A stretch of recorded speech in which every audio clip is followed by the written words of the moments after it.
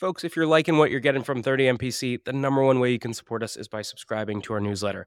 Every week, you only get 2 emails. On Monday, you get a content roll-up of everything that dropped last week. And on Fridays, I pick one topic and I personally write a deep dive on things like how to cold call, how to run a discovery call, or even how to hire an AE. So if you're liking what you're getting here, take 2 seconds, go to the show notes. You'll see a button to subscribe to our newsletter, or you can go to 30mpc.com/newsletter and do it there. We'll catch you soon. Cheers.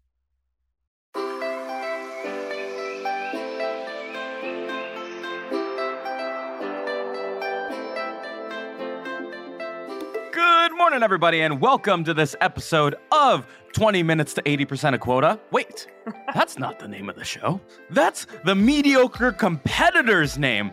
Guess what, Nick? We are talking about our newest Playbook episode. It is how to handle your competitors. My name is Armand Farouk, and I'm here with my co-host, Nick Sigelski. And folks, today, in this brutal market to be selling in, you're going to be competing against 5, 6, 7, 10, 20 different competitors, even if you're the vendor of choice at the beginning, because people are really cheap and they're evaluating more vendors. And you got to stand out, and we're teaching you how to do it today. So, Nick, why should people listen?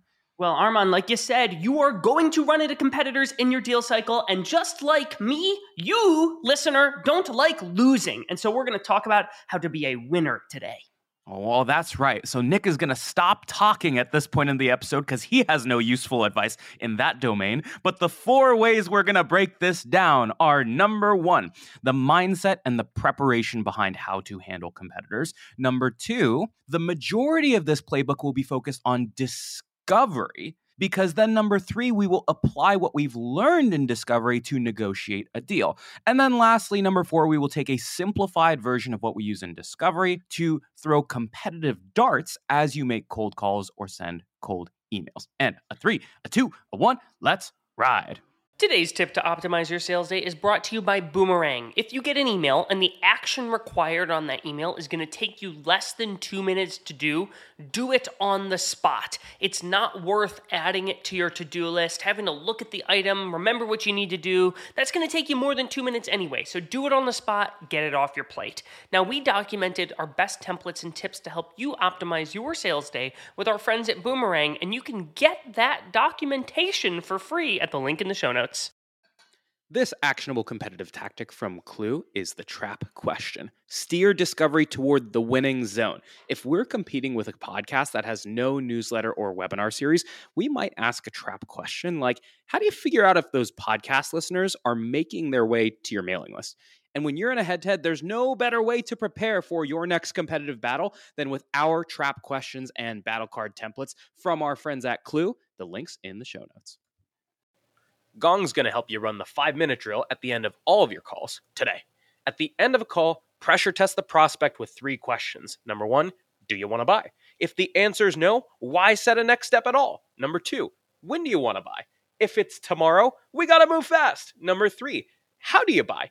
Based on the first 2 answers, I can now adequately decide if and how I set a next step. And this was stolen from the Gong 30MPC 90-minute masterclass, and you can steal it too in the show notes. Otter AI's Autopilot for Sales gives you the freedom to sell on your discovery calls by taking notes for you. One of the best ways to deepen your discovery is to ask your prospect about the impetus behind their goals. So when a prospect tells me they want to advertise on more sales podcasts, I'll say, well, it's not every day that you wake up and decide you want to sponsor a podcast. What's causing you to even explore this in the first place? Now, we put together the ultimate discovery checklist with our friends at Otter AI, which you can get for free at the link in the show notes.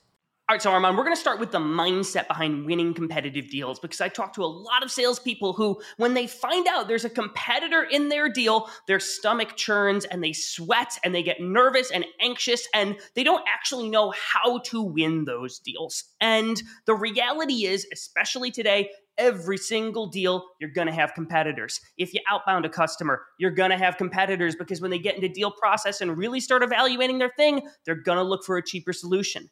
And if they come inbound, you better know for sure that they went and they clicked request a demo on 6 different websites. So accept the fact that you're going to run into competitors. The bad news for most reps is they think, oh boy, I've got competitors in a deal. The only way I'm going to win this is by shooting down the competitor one by one by one. When in reality, The number one way to win your deal is by delivering a killer buying experience and leaning really, really hard into strategic discovery.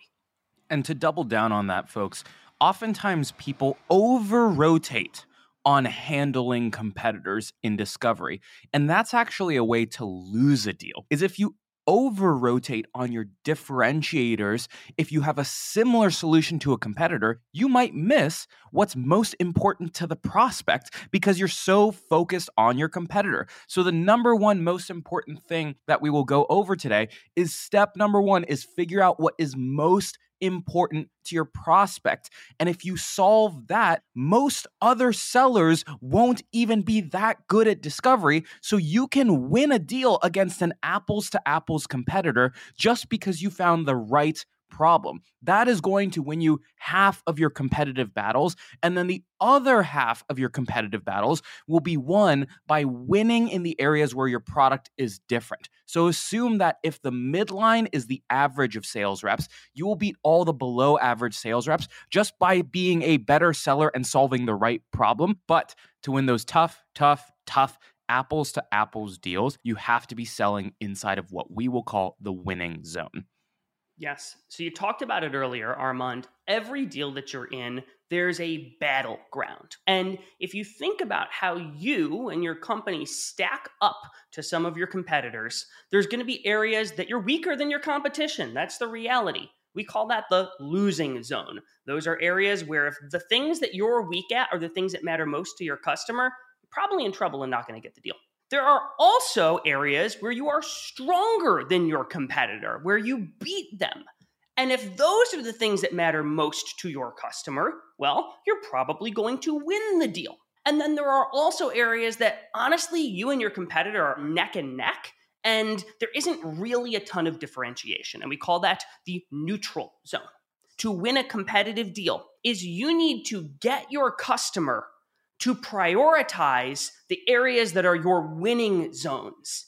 And the way that you do that is you teach them, hey, to solve the problem that you have, these are the things that are most important. So like we just mentioned before, the crux of all of this is doing really outstanding discovery. And if you haven't listened to our discovery playbook, definitely go back and listen to that. But typically, good discovery means there might be 20 things that matter in your solution when evaluating any tool in your industry, and you need to find the 5 that are most important to that prospect. Let's assume that of those 5, 3 are neutral zone, 1 is losing zone, and 1 is winning zone. Like I mentioned earlier, you want to make sure that you still do not completely ignore the neutral zone, but you win in the neutral zone. And then you need to start to steer your prospect toward the winning zone and educate them on why the winning zone is important to other customers that look like them. And then when it comes to the losing zone, you want to make sure that they start to realize that folks who prioritize solutions in the losing zone are not customers like them. They're the cheap customers or the customers who want to have a cobbled together solution. But what you've told me is really not meant to be fit inside of the losing zone. So Nick, let's make this actually real and turn this into an example with 30 MPC. Yeah, so if you listen to the ads at the beginning of the show, or if you've seen our sponsors in our toolkit, I'm the one selling those deals to all sorts of wonderful companies that make this show possible. And for us, there are areas that we lose deals because we have competitors that are better suited to do certain things. And of course, we win deals because I'm just such a wonderful salesperson. Actually, it's because there are winning zone areas that I teach our customers, hey, these are the things that actually matter the most. And so examples for 30 Minutes to President's Club. Our winning zone is, Armand, I don't know if anyone's told you, we actually are the most popular sales podcast and sales webinar series out there. And so if I can teach a customer, hey, reach really matters, and brand prestige, I think we've done a pretty good job with the branding of 30 Minutes to President's Club, and you, Mr. or Mrs. Sponsor, want to be associated with that. If a customer cares about reach and brand prestige, and I can teach them that that matters, we win deals. Armand, we lose deals when, I don't know if you've ever seen those like really crappy customer panels where it's like they bring on a marketer and it's like designed as like a helpful webinar and it's like 6 ways to optimize your lead routing process. And I think a lot of people see those and are like, I don't want to join those. But we have competitors that do those all the time. And so if our sponsors want crummy panels like that, where they host a crappy webinar on the media company's platform, you probably notice, audience, we don't do crappy like sponsored guest interviews. We lose in that area because our competitors will offer that stuff. And so I need to teach our customers, hey, like that actually doesn't matter because you're going to have 13 people join that webinar you do. And then our neutral zone is something that customers care about, but honestly, a lot of the folks in this space do it the same, which is like the amount of work it takes to activate on and be successful with the partnership. And I could talk about all the great things that we do here, Armand, for customer success, but frankly, a lot of our competitors do a pretty good job with that also. And so I need to teach our customers, hey, we've got this, we check those boxes, we've got you taken care of there, but that's not the number one thing. And frankly, everyone in this space does a good job. Let's talk about the winning zone. That's how I win deals. So to recap, let's start to take this stuff into an actual discovery call. So you jump on a discovery call, you set your agenda, and you start doing basic level discovery on their business priorities, right? Ideally, you ask them why they took the call. And if we continue to use 30 MPC as an example, customers are oftentimes focused on one of a handful of things. They're focused on making sure that everyone knows who they are, which is really an awareness thing, or they make sure that everyone's really focused on generating demand. In other words, people might know who you are, right? But we want to make sure that we can capture that intent and capture that demand, which would lead you to buy things like our webinars or our lead lists, etc. Okay? At this point, I've still not planted the seeds on any competitors. Part of the reason for that is I don't even know if there are competitors yet. I'm just getting their priorities right now. And once I've got their first, second, third tier priorities out, now it's my time to start educating them on all of the things that customers like them will typically evaluate. So I might say something like, Mr. or Mrs. Prospect, here's what I'm hearing. You mentioned A, B, and C were important to you. Typically, when you're evaluating any sort of media partnership, sponsorship, etc., A, B, and C, to your point, are pretty important, but also D and E typically come in as well. And now I'm taking their priorities and I'm expanding those priorities. In other words, I'm doing what we oftentimes call setting up the board. I'm setting up the board, how they should consider evaluating a space. And then at this point, very, very early on, you need to start to probe them and ask them, to what extent are you familiar with other sales media sponsorships? Or have you worked with a solution like us before? Or, hey, have you taken a look at other proposals from some of our competitors? I need to know this stuff early in the deal cycle on the first call, because that is going to tell me if I'm fighting a battle against someone else and I need to push them to the winning zone, or if I can win the deal just by solving their top 3 priorities. Competitors or not, you're standing out as somebody that actually adds value in the sales process. And so now that I've done this, I can actually start to ask trap questions where I lay traps for my competitor. Where at 30 Minutes to President's Club, I will start to teach the customer via questions about things that our competition can't do. So let's make this real. Armand, you know we do podcasts, we have webinars, we've got a newsletter, we create content with our sponsors. And so I'll ask my customer a question. I'll say, hey, by the way, how familiar are you with podcast advertising?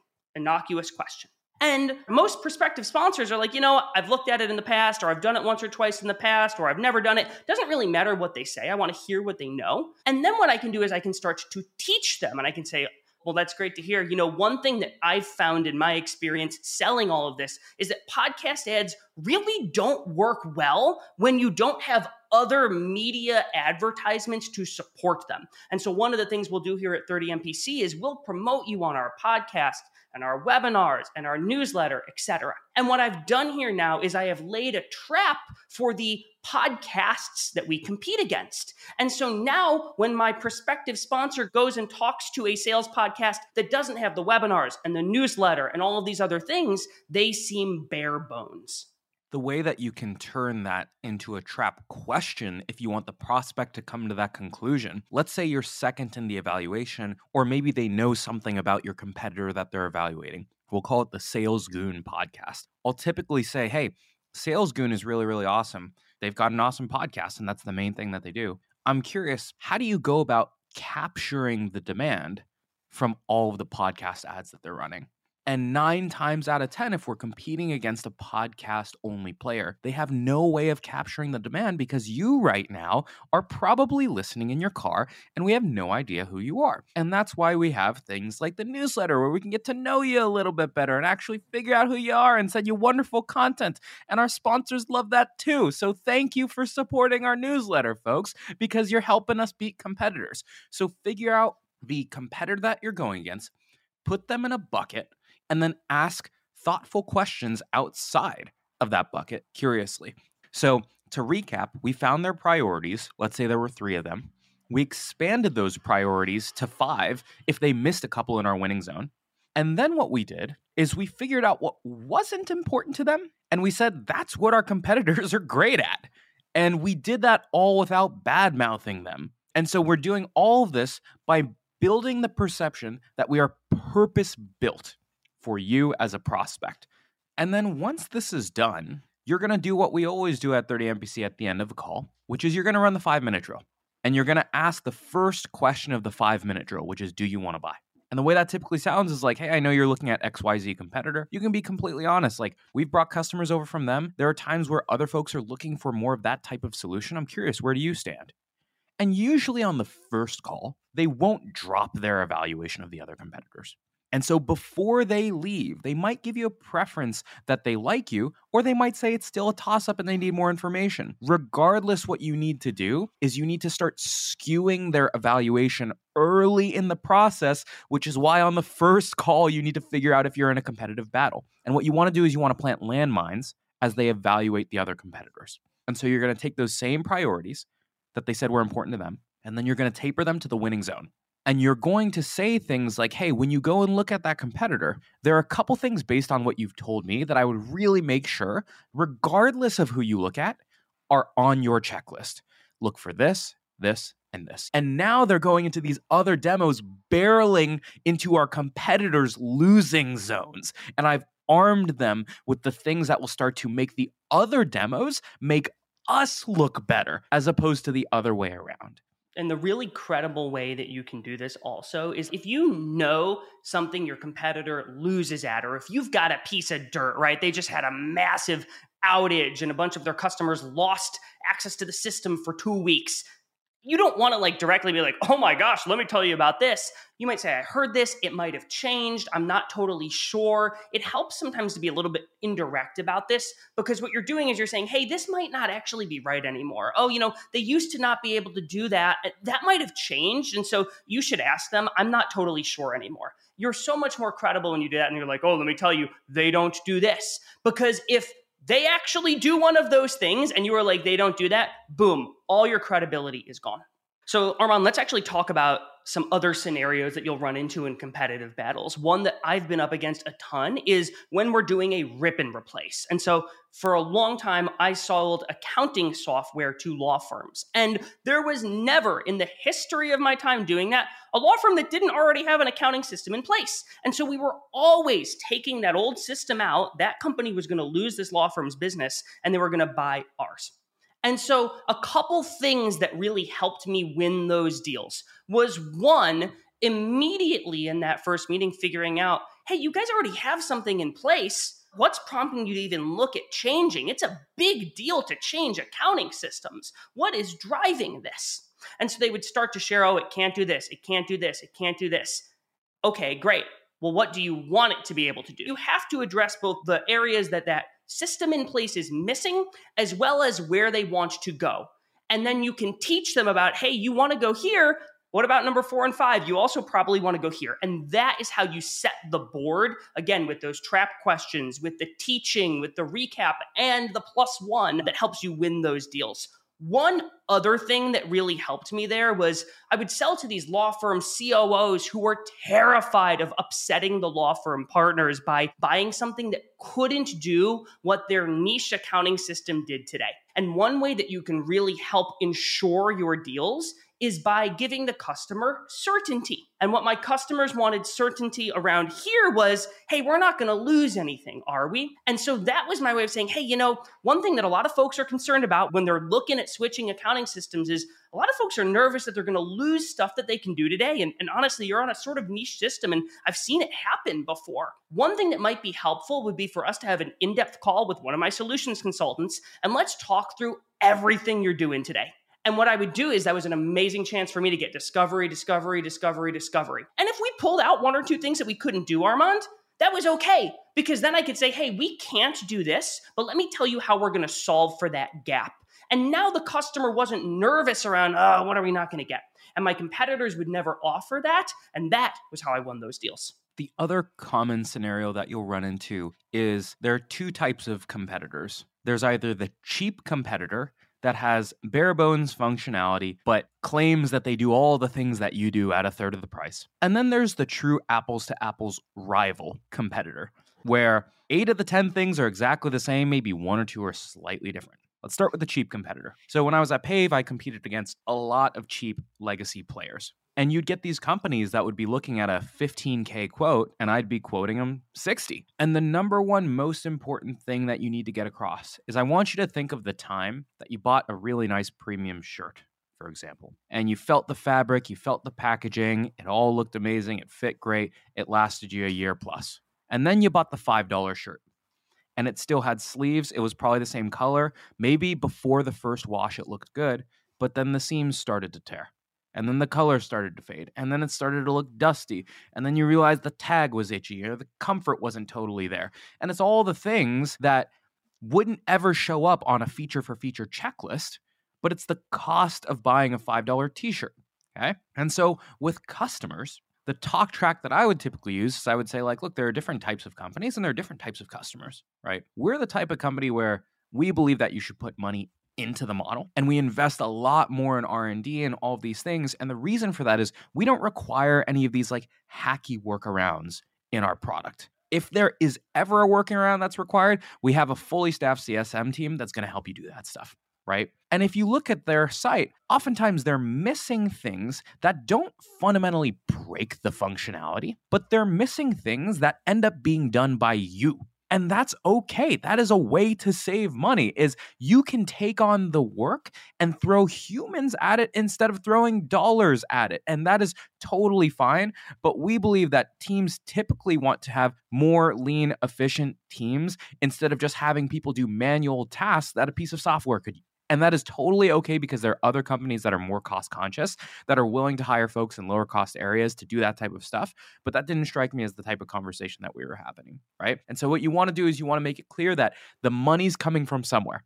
It's coming from our pocket or your pocket. Number 2 is if you run into an apples to apples competitor. So if you're running into an apples to apples or rival competitor, this is really where the best sales process wins.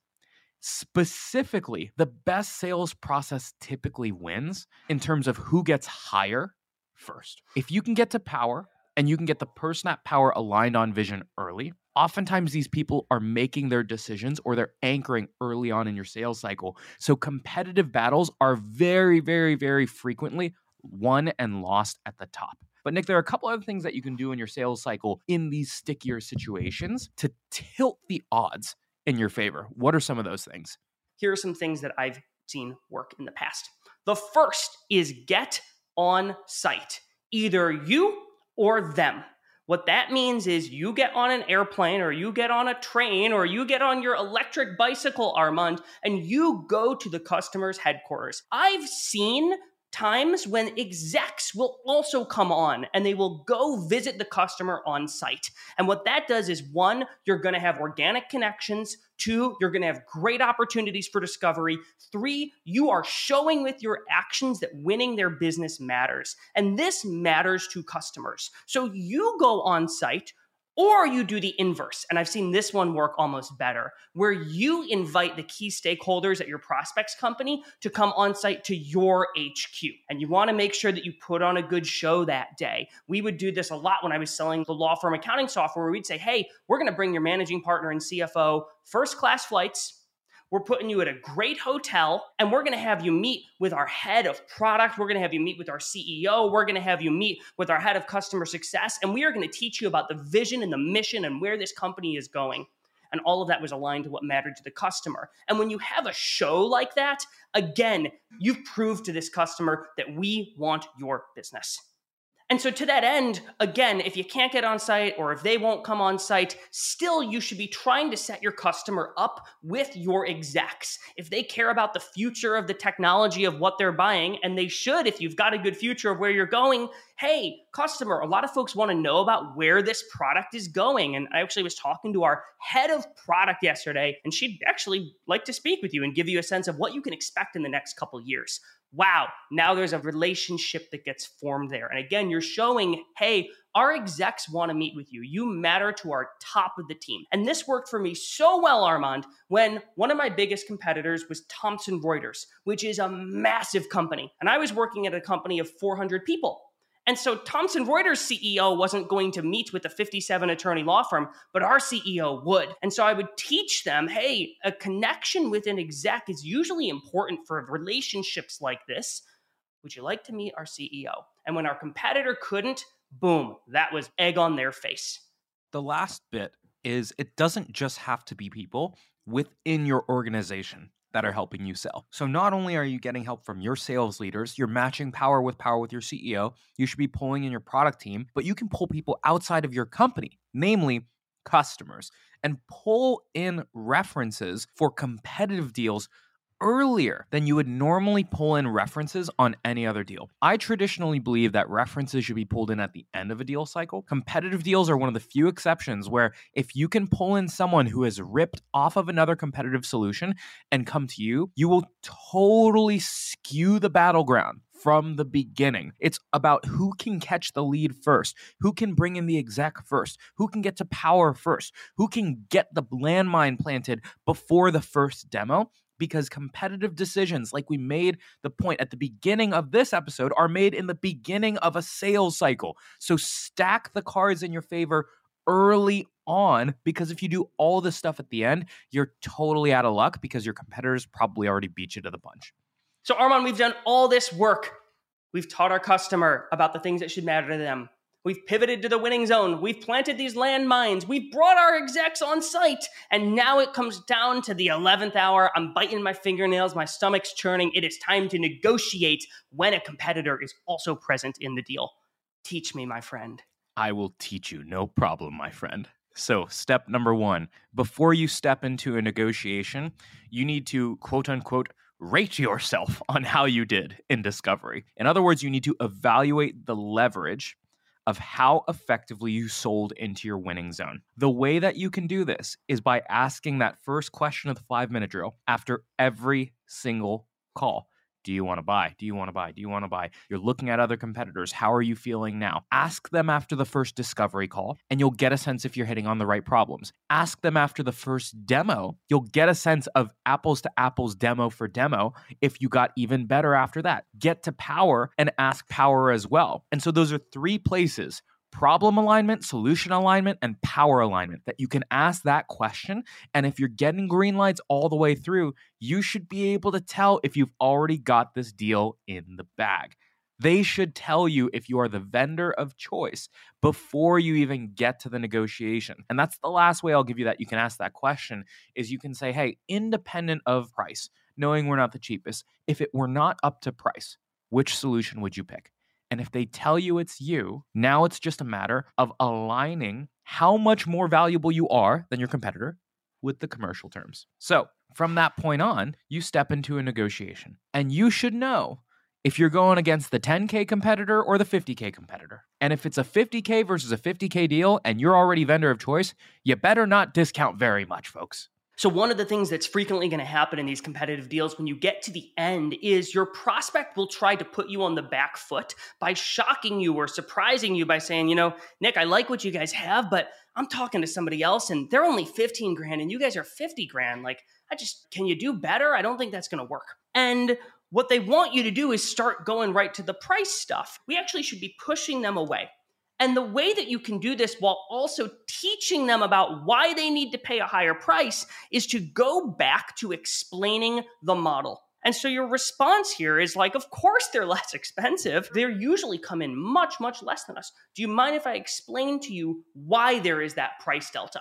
And then what I can go back to here is I can talk about the thing that you mentioned earlier, Armand, where they're less expensive because they've pulled money out of that model where you, customer, are going to be doing manual work, compiling reports. And if that's what you want to do, that actually is the route you should go. And what I'm doing is I'm pushing them away by saying, if that's what matters most to you, go that direction. But there's a reason that that price is lower. And at this point, what should happen is you should now have some sort of agreement where they say, hey, I get it. You bring value above that 10K solution, but it's not 50K. And what you now need to do is you need to continuously pull them up. And you need to say, like, look, we're not going to be at 10K. I think we're both in line that there's stuff that we bring above that solution. This is what our other customers are paying. I'm curious, what did you have in mind? And if people come in the middle of the striking zone when they're at like 30K or 40K, you've got a serious buyer on your hand.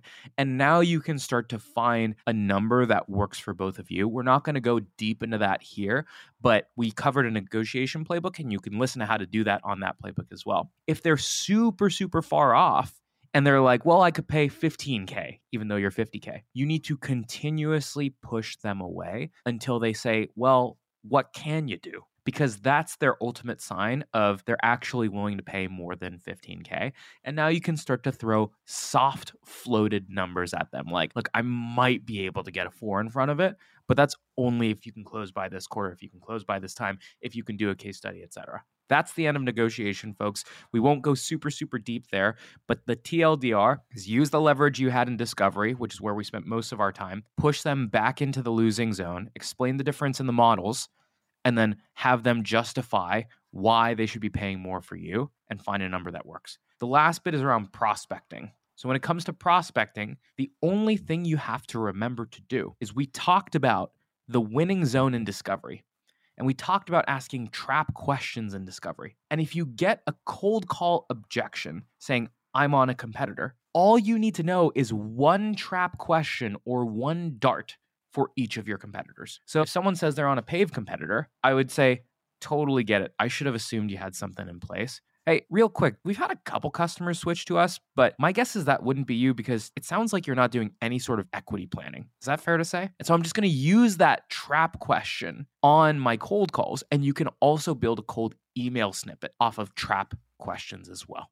Well, Armand, this has been a really fun one, but we're running out of time, and so we got to move to the recap. Give me my recap, my friend. Today's prospecting tip is brought to you by Super Cadence by Influ2, which helps cut through the noise of oversaturated prospecting channels. And if you want to get your prospects' attention, you got to do stuff a robot would never do. One of my favorite plays is getting warm introductions to the accounts that I'm targeting via salespeople who work at that account. Salespeople help salespeople. Another approach could be using Super Cadence to run SDR ads to put a face to the name. Now, we worked with Influ2 to put together a special toolkit on ways to humanize your outreach, which you can get for free at the link in the show notes. Here's my secret to being a sales superhuman. It's auto reminders for everything.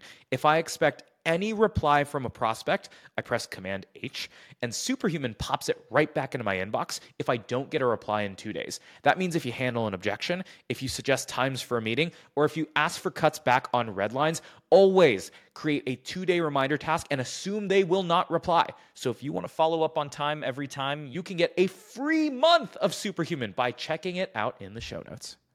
Today's prospecting tip is brought to you by Woodpecker. When you're sending a sales email, you generally want to avoid putting punctuation in the subject line. If you've got an exclamation point, it makes it seem like you're shouting at them, look at this amazing offer, and a question mark just smells salesy, so avoid punctuation. Now, if you want to steal my full sales cadence from my friends at Woodpecker, there's a link in the show notes for you to go get it and try it for free. Your ZoomInfo actionable insight tactic is called Jane's Moving Up. Why? Because that's the email subject line you'll use when you get a real-time notice that your prospect Jane just got promoted. From there, in the email, explain how ZoomInfo helps rising sales leaders win their first 90 days on the job by highlighting coaching opportunities or supporting a team-wide prospecting push. And you can try out this trigger-based email template for prospect promotion and 4 other scenarios inspired by ZoomInfo's go-to-market plays. Link in the show notes.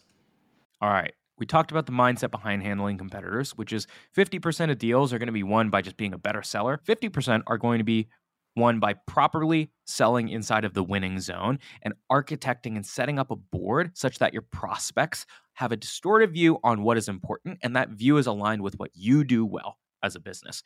And that's most of what we discovered in the discovery section, no pun intended, is you start by figuring out what's important to them. Then you expand that to the 4 or 5 things that are also in your winning zone. You ask trap questions in your competitor's losing zone, and then you continuously ask them over and over where they stand in their evaluation. And as they're evaluating your competitors, you're going to plant landmines as they go through the other evaluation that lead the prospect to question your competitors in their losing zone. From there, we talked about other things you can do to tilt the odds in your favor. You're going to win on sales process here. So you're going to win through on-sites. You're going to win through power. You're going to win through pulling in executives. You're going to win through references. These are all of the things that don't change the feature by feature checklist, but they change the experience, and they're a preface for what you can expect as a customer later on.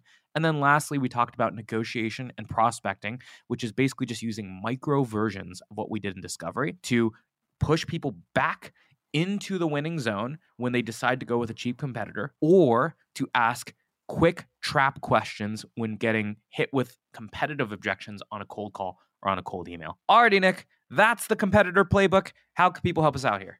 Well, Armand, we basically gave away our entire sales process and we taught folks about why 30MPC wins for our sponsors. And so if you know anybody that wants to advertise with 30 Minutes to President's Club and get in front of hundreds of thousands of salespeople and sales leaders and actually start some conversations with them and maybe even sell your product to those folks, let me know. Hit me up. We got a link in the show notes to contact us. See you all next week.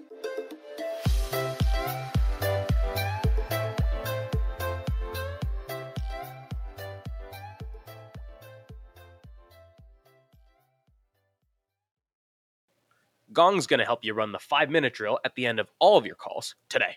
At the end of a call, pressure test the prospect with 3 questions. Number 1, do you want to buy? If the answer is no, why set a next step at all? Number 2, when do you want to buy? If it's tomorrow, we got to move fast. Number 3, how do you buy? Based on the first 2 answers, I can now adequately decide if and how I set a next step. And this was stolen from the Gong 30MPC 90-minute masterclass, and you can steal it too in the show notes. Today's prospecting tip is brought to you by Super Cadence by Influ2, which helps cut through the noise of oversaturated prospecting channels. If you want to get your prospects' attention, you got to do stuff a robot would never do. One of my favorite plays is getting warm introductions to the accounts that I'm targeting via salespeople who work at that account. Salespeople help salespeople. Another approach could be using Super Cadence to run SDR ads to put a face to the name. Now, we worked with Influ2 to put together a special toolkit on ways to humanize your outreach, which you can get for free at the link in the show notes.